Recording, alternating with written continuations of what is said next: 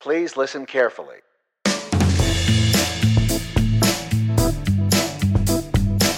Hi to all you boys and girls out there in podcast land.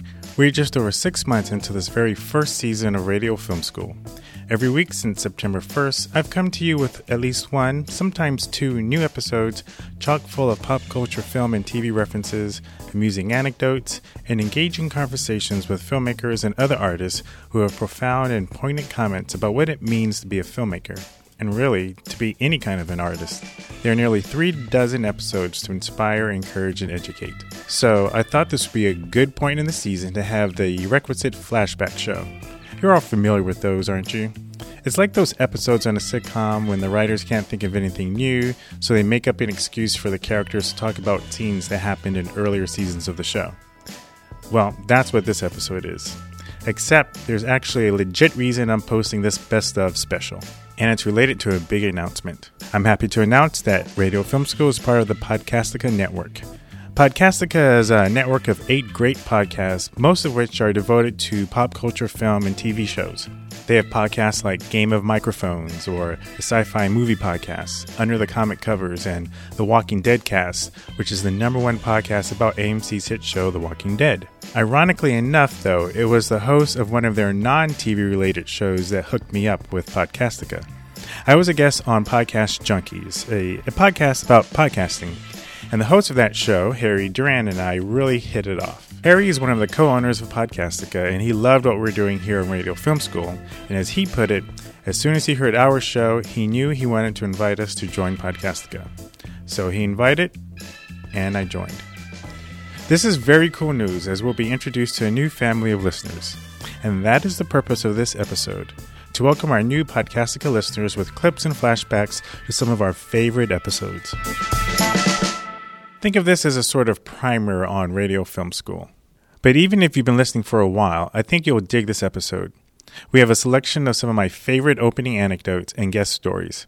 And as usual, I'll have a post-credits bonus where I, for the first time ever, give the definition of the term short ends and the purpose of the short ends episodes on the show. One more thing before we get started. I have to give thanks and props to our sponsors, who help keep the show going strong. First, there's Song Freedom, who's been with us since episode 3. They are the premier song licensing site where you can find songs to legally license for your video productions. Everything from alt-rock to hip-hop, from indie bands, even top 40 pop hits and oldies but goodies. Go to songfreedom.com/radio and you'll unlock a standard gold-level license worth $30. And since first and foremost, Radio Film School is a show about stories and storytelling, it only makes sense that our latest sponsor is Muse Storytelling by Still Motion. This is the storytelling process that helped them go from shooting weddings to shooting the Super Bowl. It's a process that impressed Apple Computer, got Still Motion co-founder Patrick Moreau in front of the United Nations and a TEDx stage, and the process that helped them win 5 Emmys. When you go to learnstory.org and use the offer code RADIO, you'll get $47 off lifetime access. We thank Song Freedom and Muse Storytelling for their support. Now, on with the show. Oh, wait, sorry, my bad. I have one more thing. My Quentin Tarantino episode is still in the works. As one might expect, filmmakers have a lot to say about Tarantino, so it's been a more time-intensive editing process, whittling all of those interview clips down to the very best. But don't worry, as usual, I'll have some kind of bonus episodes where you can hear the full, uncut interviews about Tarantino. Anyhow, I hope to have the show ready by next week or the week after at the latest. It's going to be a doozy. Okay, now on with the show. I'm Ron Dawson, and welcome to Radio Film School, a best of episode. Scene 1, take 10, marker. And action. Ah!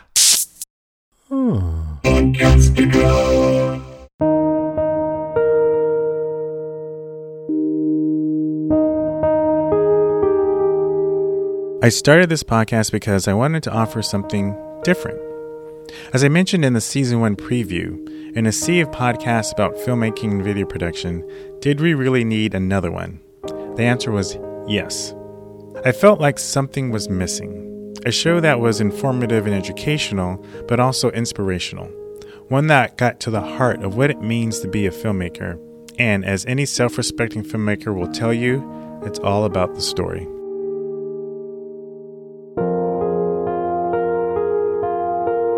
At our core, Radio Film School is about storytelling. Guests tell stories about the making of their films or important lessons that they've learned. I usually open each episode with a story. At first, the story may not seem to have any rhyme or reason as to why I'm telling it. What in the world does breakdancing or swing dancing have anything to do with being a filmmaker, you may ask? But pay attention, because although I may be going in a circular motion, there will be a point.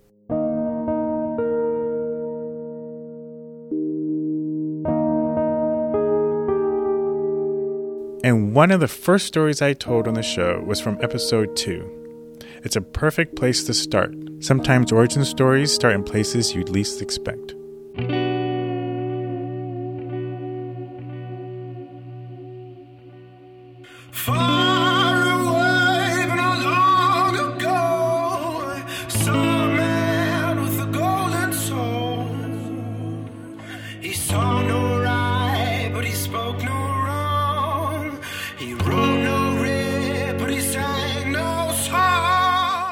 On one of my yearly visits to my dad's house, he gave me a Super 8mm film camera. He was, and to this day is, an avid photography hobbyist. And so he gave me this little motion picture movie camera. And when someone that important to you gives you something like that, it makes a mark on you. You don't necessarily know it at the time, but I think it makes a mark nonetheless. I can't help but think about the wonderful movie that came out this year, my favorite so far, Inside Out by Pixar. I'm pretty sure that this would qualify as one of those core memories. I don't want to get too technical, but these are called core memories. Each one came from a super important time in Riley's life. To be honest, I don't actually remember how often I used the camera, but what I do remember was using it to make my very first movie. A sci-fi crime caper about a time-traveling thief who used a magic clock to jump to different periods of time and steal valuable artifacts from history. The film was shot entirely on location at Disneyland. To those who just joined us, welcome aboard the Disneyland Railroad, where I used the different lands as the different time periods. You know, Frontierland and Fantasyland for the past, Tomorrowland for the future, etc. We even did some pickup shots at Universal Studios. This was back when there was only one Universal Studios, and it was located in Southern California. My little brother was quote-unquote drafted as the star. He really didn't have a choice, or I would beat him up. That's one of the benefits of being a bigger brother. So I'll never forget the scene where the thief is going to disappear from a train, take a trip to the future. So there we are, and we're sitting on the locomotive at Main Street Station. And my scene is not really coalescing the way I envisioned it as a 7-year-old director. You see, even as a kid, I realized that if I wanted to create the effect of him disappearing, I would have to shoot him in a space, then have him move out of the space, then shoot the space again, then have him come back into the space. And I was trying to do this scene where he disappears and then I think reappears. I don't know. Anyway, it wasn't working out the way I expected it or the way I was planning it. And so I kept having him do it over and over, and the train started moving. If you'll be leaving us here, please wait until the train comes to a full stop. My mom is freaking out because her 2 little boys are on the train, and she's saying, Ronnie, get over here. We don't have time for this. I'm sure it was just early stages of me pushing the boundaries as a director. Now, let me answer the question that I'm sure many of you are probably thinking right about now. Well, I had the audio recording from my mom to my dad. Surely he must have that first film that he created. Unfortunately, I don't. But man, I'd give anything to be able to see that. Kids today just don't know how awesome they have it being able to record everything that they have and have it be so easily accessible. Anyway, that's the story of the very first movie I ever made. And I tell you that story because I want you to consider the possibility that your journey as a filmmaker probably started a lot sooner than you think. Even though I've known about that camera story for years, it's only been recently that I've embraced and considered it as a possible origin from my own journey as a filmmaker. I see it now as a seed for what would eventually bloom into a young boy and later on a young man longing to tell stories with the moving image like I did so long ago. On our next installment of the show, I'm going to recount to you the specific turn of events that directly ignited my film career.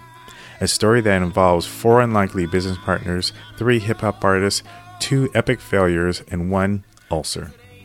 It's a story that's so funny it would make a hilarious movie, which is what I wanted to do when I told my friend about the story, which made me want to go to film school to tell the story, and that made me become a filmmaker specifically. That's next time on the show. Who needs love? It's too much trouble for some. There are a few aspects of that story that I think are hallmarks of the quintessential Radio Film School episode. First, the music.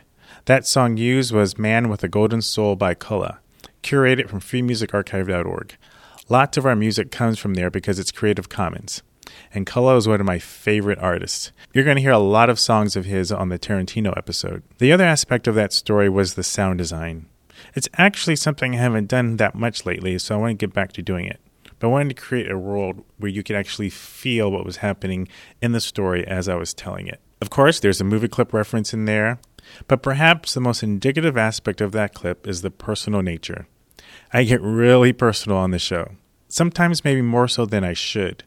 For instance, at the end of that episode, I tell a story about my mother's death, and I end up crying, and I leave the crying in the show. But filmmaking is a very personal art form. So allowing yourself to be vulnerable is one of the best ways to elevate your craft and connect with people. If you want to check out that whole episode, it's RFS002. Now, the end of the clip I played made a reference to the story that most directly led me to becoming a filmmaker. It's the story of my failed attempts to become a hip-hop mogul. And just let me warn you up front, it ain't no Straight Outta Compton. Enjoy this clip from RFS003 entitled SOS Atlantis.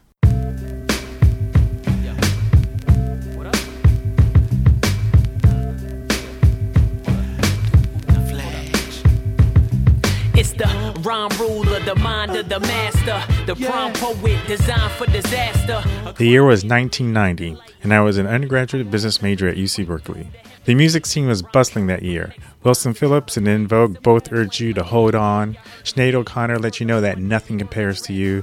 Belle Biv DeVoe warned you about that poisonous girl. And ladies with an attitude and fellows that were in the mood were voguing to Madonna's club classic From San Fran to Manhattan. Yeah, music was huge. And 1990 was the beginning of a decade that would be a defining era in hip-hop. Names like Digital Underground, House of Pain, Kid and Play, Criss Cross, Boyz II Men, TLC were blowing up the airwaves. And I was this close to becoming the next Rick Rubin or Russell Simmons. And by this close, I mean about as close as Beijing is to Boston. That summer, I embarked upon a business venture which at the time was a harrowing experience. A defining time in a young, would-be hip-hop mogul's life. This thing's fiendish, the fiends will fly. I'm a genius, my genes are shot, a heat rock, It was the summer before my senior year at Berkeley. I had taken a semester off school to work full-time as a financial analyst. By this time, I was earning about $14 an hour. Now, keep in mind that's $1990. Do you know how much money $14 an hour full-time is to a 21-year-old single college guy who lived on $2 Blondie's pizza and Kellogg's Raisin Bran? It was a lot. I was practically a millionaire. I was also somewhat of a clubber, you know, a dance clubber. I'd go out to dance clubs every weekend and do my thing. I might not look it now, but I was pretty smooth on the dance floor back in my day. One of my fellow clubbers was Biscuit. Now, that's not his real name, but that's what he called himself. As in, grab him in the biscuits. And if you missed it, I'm the one who said just grab him in the biscuits. Google it. Anyway, how do I describe this guy? Let me see. He was a tall, lanky brother with a really bad jerry curl, like one of those bad conks that where you conk your hair and it doesn't quite look like it's supposed to look. Anyway, his most defining characteristic, though, and this is weird, he had a fetish for Asian girls, and he would use a fake British accent to pick them up. I kid you not, I can't make this stuff up. Well, now I've seen everything. So one night at a college frat sorry. I swear that was the truth. So one night at a college frat alright, I gotta compose myself. So one night, you see, this is what happened. This is the whole tragedy plus time thing.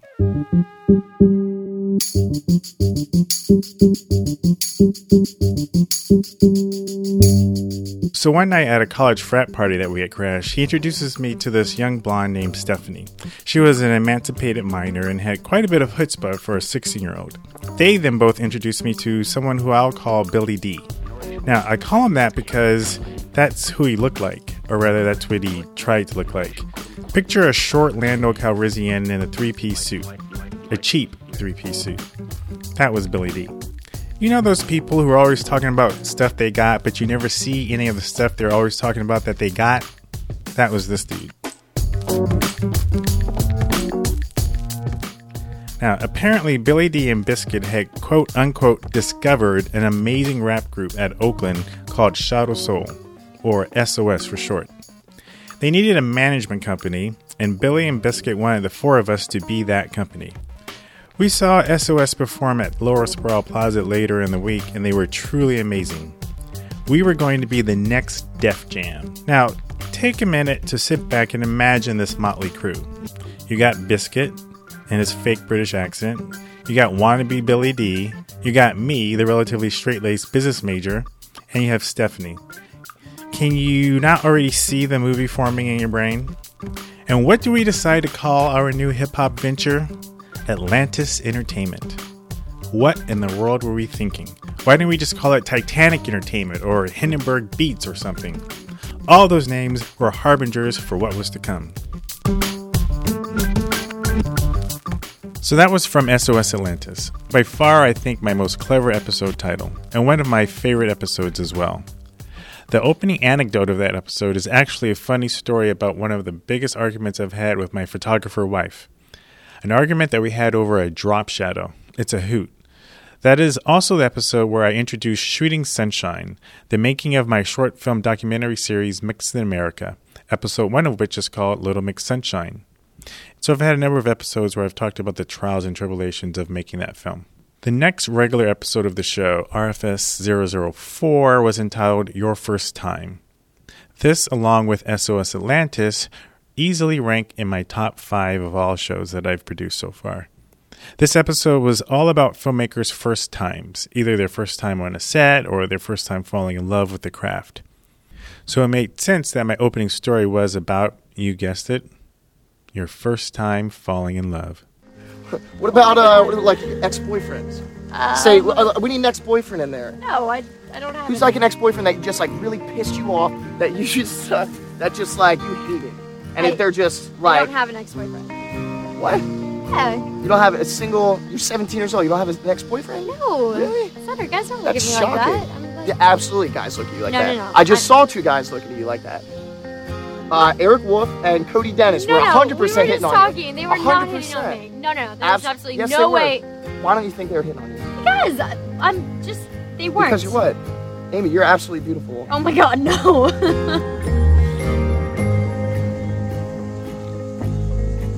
You don't even have to see that scene to know there was a kiss at that pause. And you probably don't have to have seen the movie to know that that kiss was a first kiss.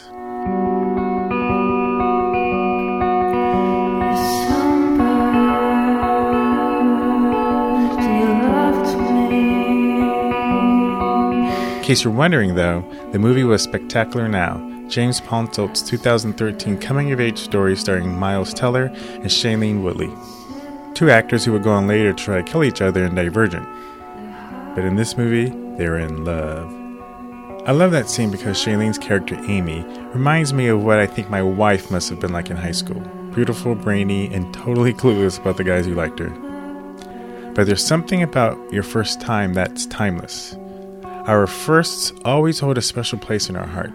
Your first kiss, your first time driving, first time you got to stay up late past your bedtime, your first, first time seeing Star Wars.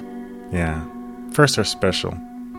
Firsts make a lasting imprint that we just can't seem to shake. I remember my first kiss.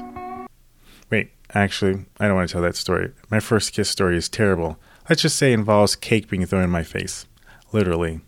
But I do remember my first crush.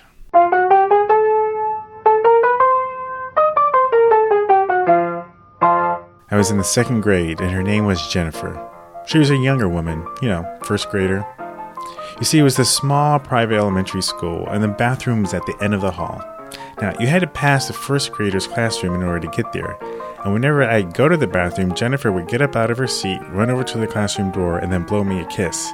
I hated it. Although, I did notice I was going to the bathroom a lot more after she started doing that. Actually, my antics were right out of a classic Little Rascal short. I raised my hand.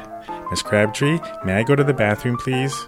My teacher's name really wasn't Miss Crabtree, but that's one of the details I don't really recall. Yes, you may, Ronnie.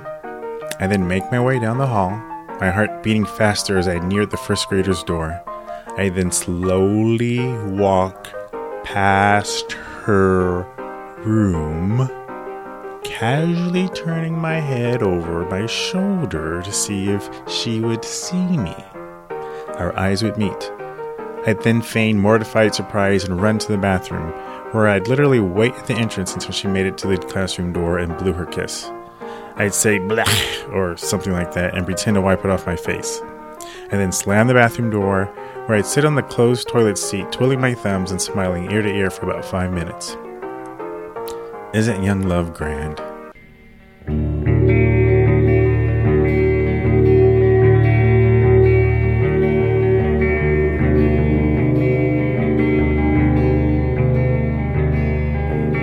Yes, your first time is special indeed.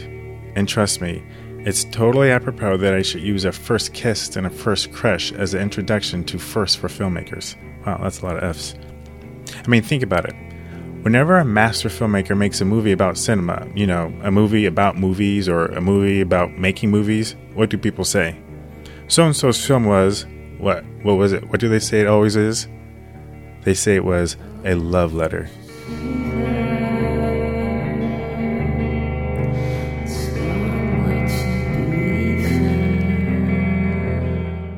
Martin Scorsese's Hugo was a love letter to cinema. Cinema Paradiso was Giuseppe Tornatore's love letter to movies. Darren Aronofsky called Jafar Panahi's Taxi a what did he call that? Let me see. Sorry. What did he call that? Oh, yeah. He called it a love letter to cinema. Just Google the phrase love letter to cinema and see how many entries and blog sites you get. So we definitely have this image of cinema as something we filmmakers love. Not just in the way you love a good movie, but love as in the way you love a woman.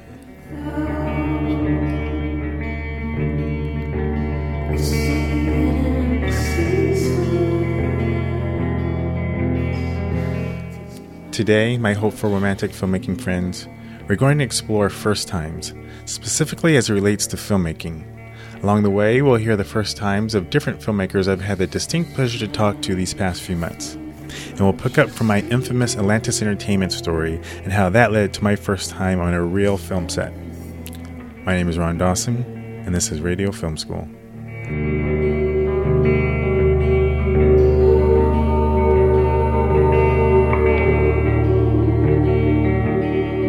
That was another episode with one of my favorite music choices, Lost Love Letters and Eric by Fog Lake. Again, music curated from freemusicarchive.org. Speaking of which, you may wonder, why are most of the songs from Free Music Archive when Song Freedom is a sponsor? Well, that's a great question, and there are a couple of reasons for that. First and foremost, Free Music Archive has Creative Commons songs that are allowed for commercial use, and I love the eclectic mix of the music. When you're scoring a podcast episode about the Coen brothers or about Quentin Tarantino, you want to pick music that invokes the style of those filmmakers. And FMA is filled with songs that fit that bill. Second, I want this show, as well as our blog, daredreamer.fm, to be a resource for filmmakers and artists to find fantastic, unique music that they can use free in their productions. Song Freedom has thousands of amazing songs, many of which have that cinematic vibe. And if you have a paying gig that can support paying for a license, you absolutely should go to songfreedom.com and find a song. But I know a lot of you listening are making your own personal projects and you just don't have the budget to license a song for use in your film. So I want this show to be an inspiration to find great tunes. In fact, every week, my co-producer Chris Husledge and I pick 5 Creative Commons songs and post them on the blog. Go to our music channel at daredreamer.fm/music to see all of our picks. We've done it every week for the past 6 months.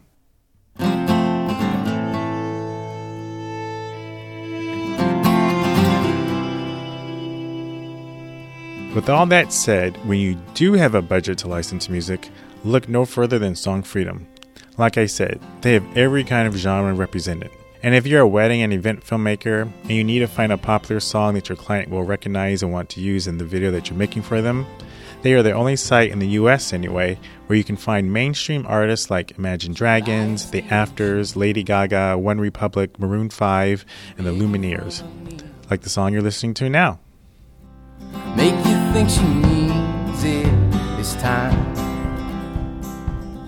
Song Freedom has been such a cool sponsor to work with.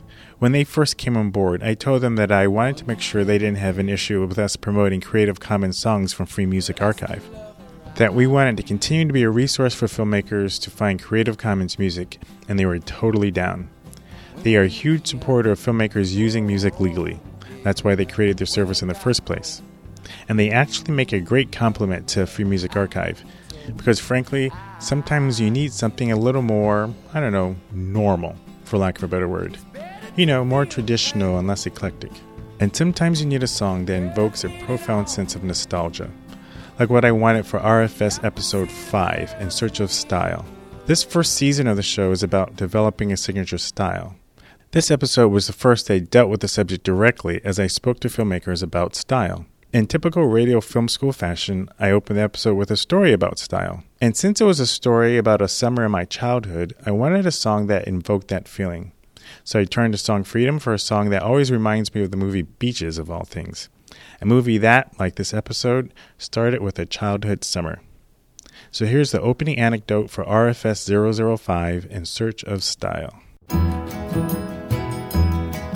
You can dance every dance with the guy who gives you the eye, let him hold you tight. It was the summer of 77. I was in the 4th grade. Or was it the summer of 78 and I was in the 5th grade? Anyway, I was young. But even at such a young age, I had a sense of style. So darling, save the last dance for me. Oh, I know. I was a camper at Griffith Park Boys Camp, also known as Camp Griffo. Griffith Park is this huge park in the Los Angeles area. The Los Angeles Zoo is located near there, and it has mountain ranges, picnic areas, trains that you can hop on and have a lot of fun at. It's very, very popular. You ever see one of those coming-of-age camping comedies where the counselors are loony and the kids go on crazy adventures? That was Camp Griffo, a week-long vacation from parents in a little boy's dreamland. Swimming and hiking every day, crazy antics, spooky stories by the campfire, pillow fights, bunk beds and wooden cabins, and all the camp grub you can eat. It was Friday, the end of the week, and a day before we'd have to leave our pre-pubescent heaven and head back to the realities of chores at home. As a celebration for the week, Camp Griffo organized a co-ed dance with the Hollywood Girls Camp. Ooh la la! It involved traversing over the mountain range in which the Hollywood sign is located. In fact, hiking to that iconic landmark was part of our itinerary that day. I think we had lunch there or something. It was going to be an all-afternoon trek. Now, if you recall from episode 4, your first time, I shared my advent. That was the name of the title. That wasn't your first time. Anyway, I shared in that episode how my adventures in love started at a rather early age, the 2nd grade to be exact. So by now, I'm already a good 2 to 3 years into hopeless romanticism and fawning over cute girls. So the idea of arriving at a camp full of them was rather exciting. And I wanted to make sure I looked good. Dancing, dancing, dancing. She's a dancing machine. Oh, baby, move it, baby. Automatic, systematic. So against the repeated recommendations of my camp counselor, I decided to wear an all-white outfit on the hike. For some reason that totally eludes me, I was under the insane impression that I could hike 5 or so miles up and over the dusty, smoggy Los Angeles hillside, through trees, rocks, the old original abandoned Los Angeles Zoo, in an all-white outfit, and arrive with said outfit not getting dirty. Well, what the hell was I thinking? Now you gotta picture this. A little afro-headed black kid with a part down the side, white short-sleeved shirt with large pointy collars, white bell-bottom jeans a la Michael Jackson from the Jackson 5. Chances are I probably had a little fake gold chain too. Now picture that same kid 5 or 6 hours later in a now brown outfit, jacked up head, filthy face, and scarred up ashy elbows. For my white and Asian friends in the audience, ashy elbows are when dark-skinned people get that white covering over their dry skin. It's what made Jergens lotion a multi-billion-dollar industry.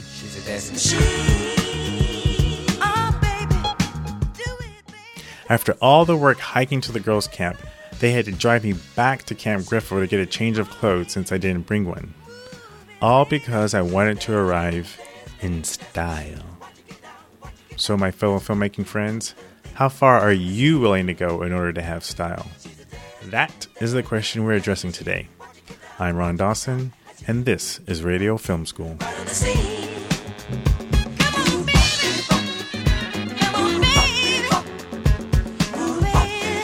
As I mentioned earlier, Radio Film School is a show about stories. You just heard a collection of my personal stories that I've used over the past 6 months to set up topics on the show. But this show would not be what it is if it was just me babbling on about my own stories. The meat of the show are my conversations with guests and hearing their stories.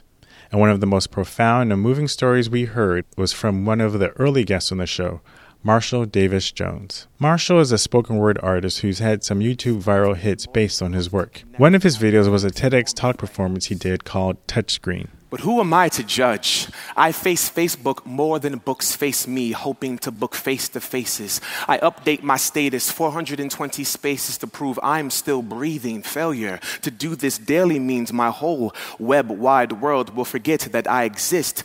But with 3,000 friends online and only 5 I can count in real life, why wouldn't I spend more time in a world where there are more people that like me, wouldn't you? Still Motion co-founder Patrick Moreau saw this and reached out to Marshall to see if they could work together. They collaborated on one of Marshall's most viewed performances to date. It's a piece he did called Spelling Father, wherein he tells the fictional story of being at a spelling bee as a kid. When asked to spell the word father, he spelled it M-O-T-H-E-R. Father. The spellmaster looks at me. It's an amazingly moving and in some cases even divisive performance. It was even featured on Upworthy and has been viewed millions of times. It's easily one of Still Motion's most viewed videos.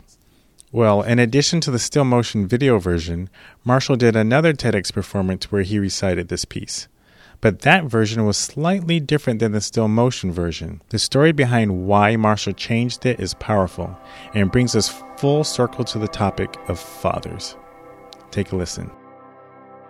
Previously on the show, it's got such solid structure where you get this conflict early on and you don't quite understand what he means or what he's saying, and then he takes you on this journey to reveal that, you know, his mother is this incredibly supportive figure in his life. And I hope that one day I'll be as great of a father as she was for me. You did not ask me to spell deadbeat, sir. It can be polarizing, which often strong art that says something is. Sure. What I found intriguing about all of this is that if you listen to the TEDx version of the piece, Marshall doesn't use the word deadbeat. I hope that one day I'll be as great of a father as she was for me. You did not ask me to spell disappointment or heartbreak. You did not ask me how to learn to grow to be man enough to walk 1,000 miles of forgiveness, sir. Why did this story change? What happened between the Still Motion recording 2 years ago and the TEDx recording a year later? Was there a reconciliation of sorts? Did the piece just naturally evolve? Only one man truly knows the answer, and that's Marshall himself. This week, we find out why he changed it and the significance of that change.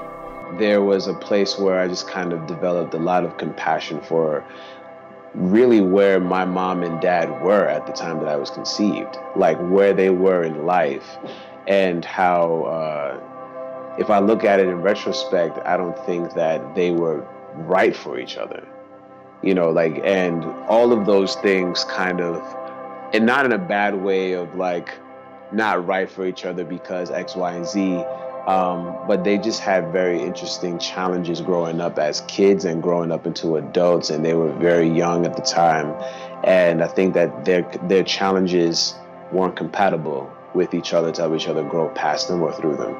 And all of those things kind of like, as I was performing and doing this poem and realizing that here was another stage where I'm talking about my relationship to my mother, really my mother and my father.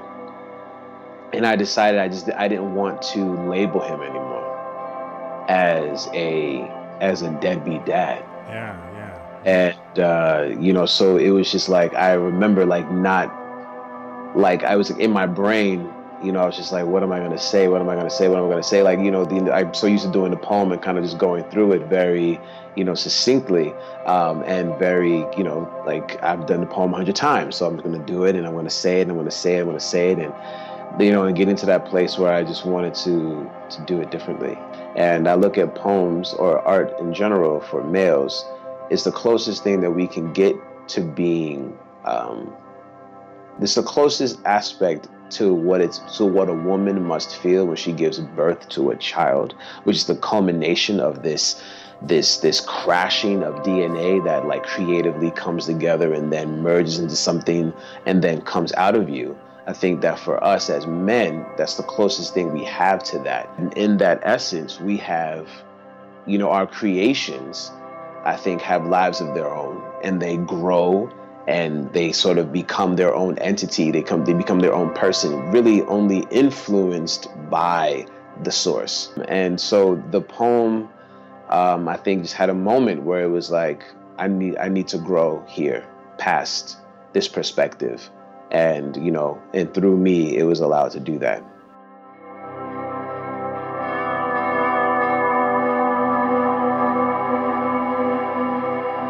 That's some powerful stuff that makes for one of my favorite stories on the show. In part 2 of this Best Of special, we'll hear some of my favorite clips from other guest stories. You'll hear the story about the Wizard of Oz I found so funny I decided to make a whole episode about the Wizard of Oz just so I could play that story. You'll hear from YouTube personality and host of Film Riot, Ryan Connolly, as he shared a hilarious behind-the-scenes story for the making of one of his short films. There will be that and a few other thought-provoking profanities from our guests.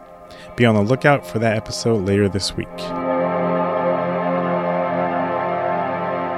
Speaking of stories, I would be remiss if I didn't remind you to check out LearnStory.org and see how Muse storytelling by still motion can take your videos to a whole new level. There's a reason videos like Spelling Father get millions of views, or why they were asked by CBS again this year to film for the Super Bowl. It's because of how they tell stories, and they're giving you all the recipe to their secret sauce, Muse. When you use offer code RADIO, you'll save $47 off lifetime access. That's LearnStory.org. Remember to stay tuned after the credits for a bonus segment. I've been trying to do it right. I've been living a lonely life. Radio Film School is a production of Dare Dreamer FM. Chris Husledge is the show's co-producer. We're now a member of the Podcastica Network, a cornucopia of podcasty goodness. Check out the other 8 remarkable shows at podcastica.com. If you like what we're doing, you can do me a huge favor and go over to iTunes, hit the subscribe button, and then leave us a comment and review. It helps to get the word out and the stories found. Maybe tell us what has been your favorite Radio Film School story. You can follow me on Twitter at DareDreamerFM, and you can follow the show at Radio Film School. That's all for now. Until next time, remember, if the story sucks, I don't care what you shot it with or cut it on. Arrivederci. I belong with you, you belong with me, my sweet.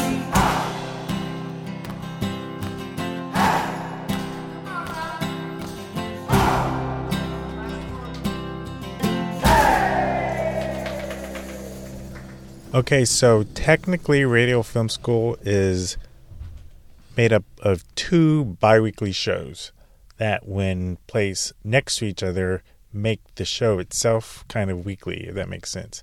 So like the main show, Filmmaker's Journey, is every 2 weeks.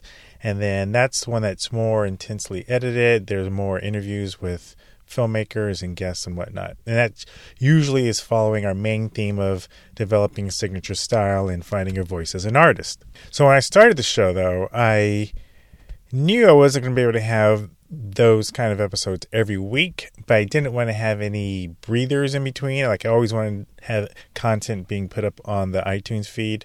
So I created Short Ends to be short mini documentary episodes about other random cinematic or film-related topics. And there are going to be shorter episodes. They were supposed to be, and they started out being in the sort of like 12 to 15, actually 9 to 15 minute range. Over time, they've kind of ballooned to almost as long, oftentimes as long as regular show episodes, but they're still more simple to edit. Is usually maybe just one interview or maybe a simpler topic that is easy for me to kind of like pull together. And so since they were going to be shorter episodes, I wanted to come up with a name for them. So I came up with the term short ends. And so short ends is a term that hails back to the days when film was actually shot on film. You know, that kind of thing that you have to like develop, and you have to go out and take it to a lab and then bring it back.